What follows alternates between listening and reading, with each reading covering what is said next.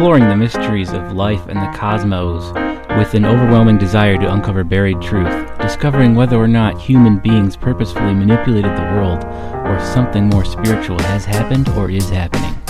Researching a wide range of topics such as conspiracies, religion, spirituality, science, health, and history, Apple of Perception delves into the beyond, where nothing is off limits. This is Apple of Perception Podcast. If the world is an enigma, then everyone is either telling their own truths and or we're all pathological liars. Because everything is consciousness, choice dictates reality, and the truth is within. Welcome back to Apple of Perception Podcast. I'm your host, Joseph Edward Vinay. We're going to get right back into the reading of the book again. Apple of Perception, Part 2, Chapter 3, Gnosis. Enlightenment, ascension, samadhi, apotheosis, the opening of the third eye, the great revelation, and the lifting of the veil.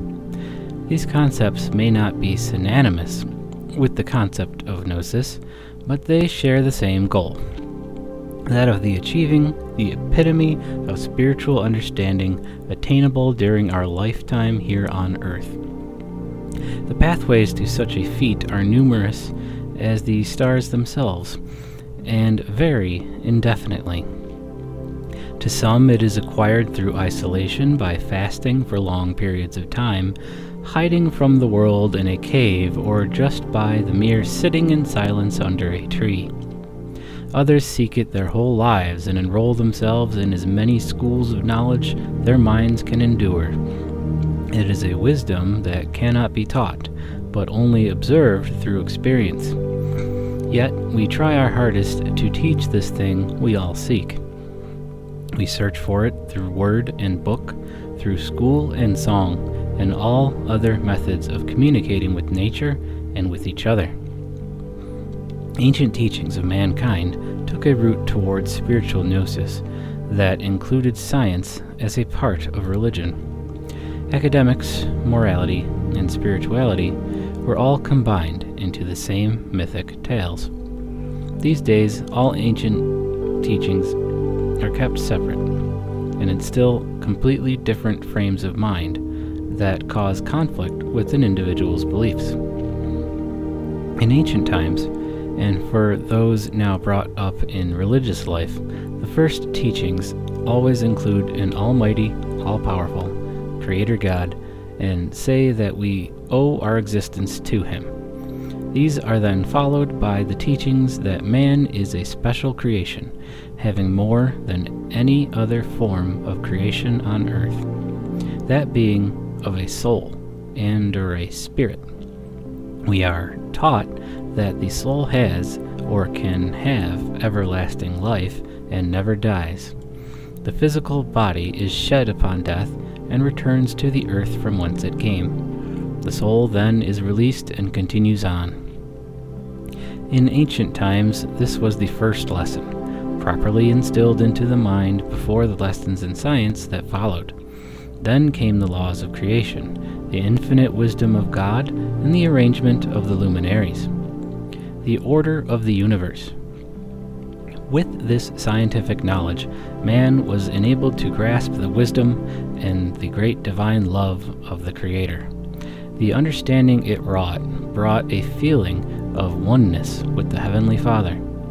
The original sciences included in ancient myth were taught in a form so simple to man that even then, in an uncultured state, we could understand them. The concepts were stated as an absolute, without theorizing, and not a semblance of technology was used. It was plain and simple. Today, we are taught tedious stages of science, separate, of course, from any semblance of spirituality or divine sources. All scientific information is brought to our understanding with hard empirical evidence of experiences within the creation that can be shared.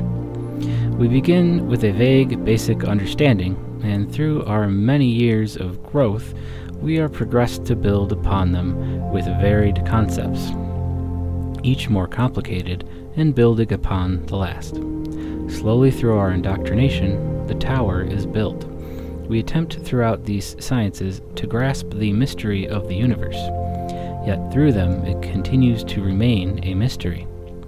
It is all presented as materially sourced and factual, yet softly we are informed that all these concepts root themselves deeply in theory, and the sciences brought to our classrooms throughout the decades are ever changing.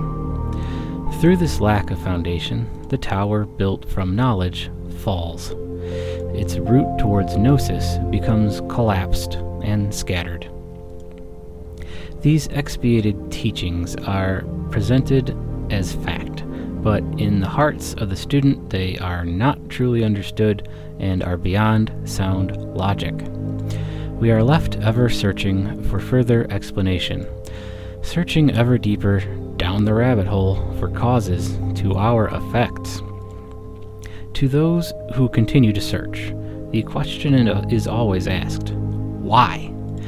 The answer to which is, because this ancient scientific garden has been choked up with the rank weeds of theory, technology, theology, misconceptions, inventions, capped with childish dreams which neither rhyme nor reason, and all of which are totally at variance with the true natural laws which govern throughout the universe. This deplorable state of understanding has been recognized in all ages and is not unique to our modern times. It is a stage in every person's growth, and is epitomized by a commonly shared negative outlook of society as a whole.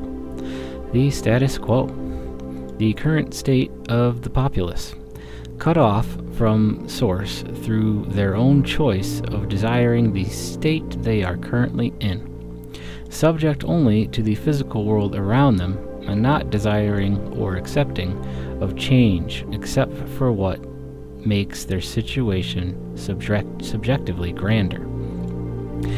These are those that worship mammon, or for lack of a better word, materialists. It is an unfortunate state we are all guilty of. There is a thin veil of understanding that must be pierced to perceive what propagates this materialistic view. Sadly, only few can grasp the true concepts of spirituality and creation. It is not something that can simply be taught, and even when we come to realization, we so easily forget again. This deplorable state is brought about by two major factors. 1. The egotism of man, and his inordinate craving for publicity, wishing to be thought of as the pinnacle of the mountain of understanding. We forget that there is only one great one. The only pinnacle man can really reach is the sublime honor of being one of his or its selected messengers of conveying this knowledge of truth. Man forgets that he can only be a messenger, a conduit, and that is the highest honor that can be bestowed upon him. 2. Man so easily turns from the worship of the Great One to the worship of Mammon, and through his worship of Mammon, he continually professes the worship of the Great One. Through this false reckoning, he deceives himself and those he teaches, and thus is in fact a false prophet. These are innocent errors in understanding which we all make, greater than those of the hogs that practice in slavery. It is far more of an error than just being a mere materialistic person and having the desire to acquire vast material gains and enslave fellow man. In fact, many who have experienced gnosis choose to continue to benefit themselves from those that haven't, instead of trying to aid all in achieving it themselves. It is the simple attribution of effect within the creation to be propagated in ultimate origin from anything within the creation itself, in lieu of the divine source. For truth of the natural law of the universe dictates that all effect within the creation is ultimately emanated from the divinity. This simple misconception we all become guilty of in every moment that we forget to be thankful to the Creator for all that it maintains. As long as this misconception clouds the mind of any individual, peace cannot rest upon their heart. Not down any one path can any man find the great school for learning of true science. For some, nature is the true science. For others, it is found through technology. For others, it is exclusively through religion. And in each of these categories is found a plethora of variances in understanding.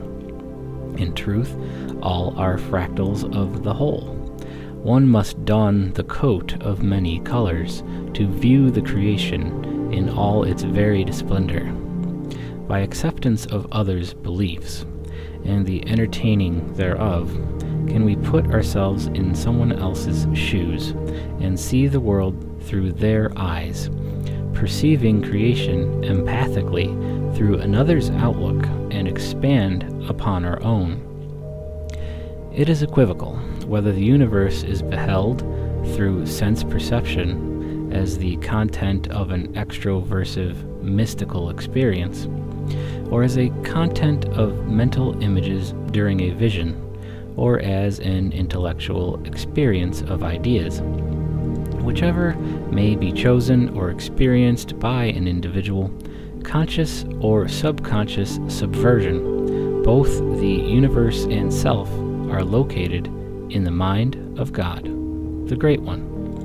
The intellectual experience of the primacy of mind constitutes an ontological shift, a transcending of vision and a becoming of mind.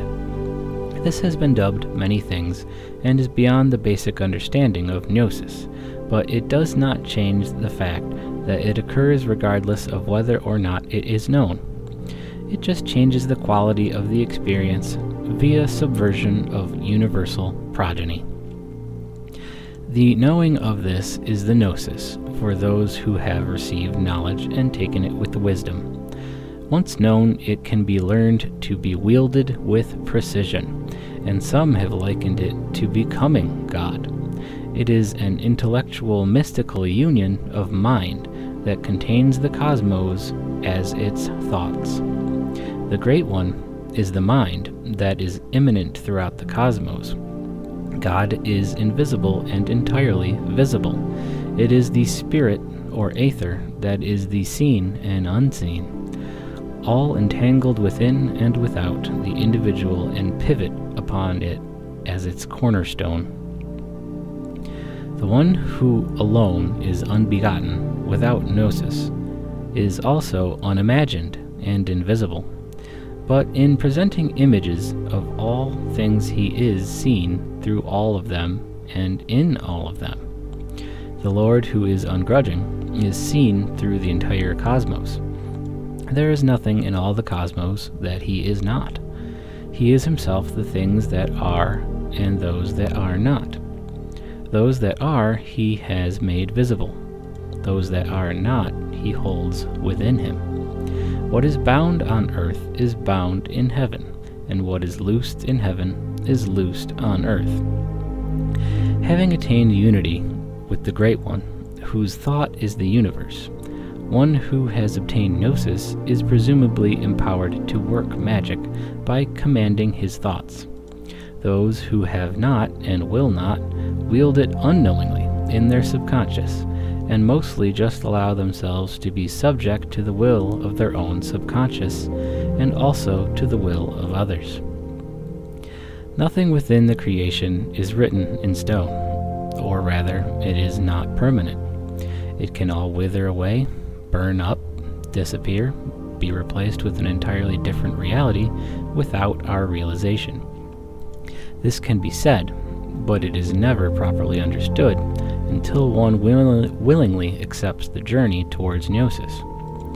Logically, the pathway must vary for every individual, since the created world itself is in truth a virtual sandbox laid bare before us, and appears differently to us all. Perception is everything. Thought is reality. The physical is the illusion. As above, so below. It is this concept that is presented in a plethora of forms through all religion and spirituality, and it is never true until it is accepted. This achievement of the epitome of spiritual understanding, this gnosis, is not desirable to most people. It is not a requirement of everyone within their lifetime on earth to obtain. We have that choice.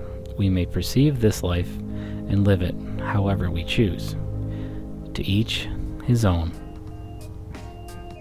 And that's it for the reading of Gnosis. Next time we'll get into Part 2, Chapter 4, Tesseract, where we'll get to know our higher self. Remember, you can support this program by purchasing a copy of Apple of Perception by J.E. Venne. That's V-E-N-N-E. It is available on Kindle and paperback through Amazon. Until next time, I am Joseph Edward Venne. Take it easy and be excellent.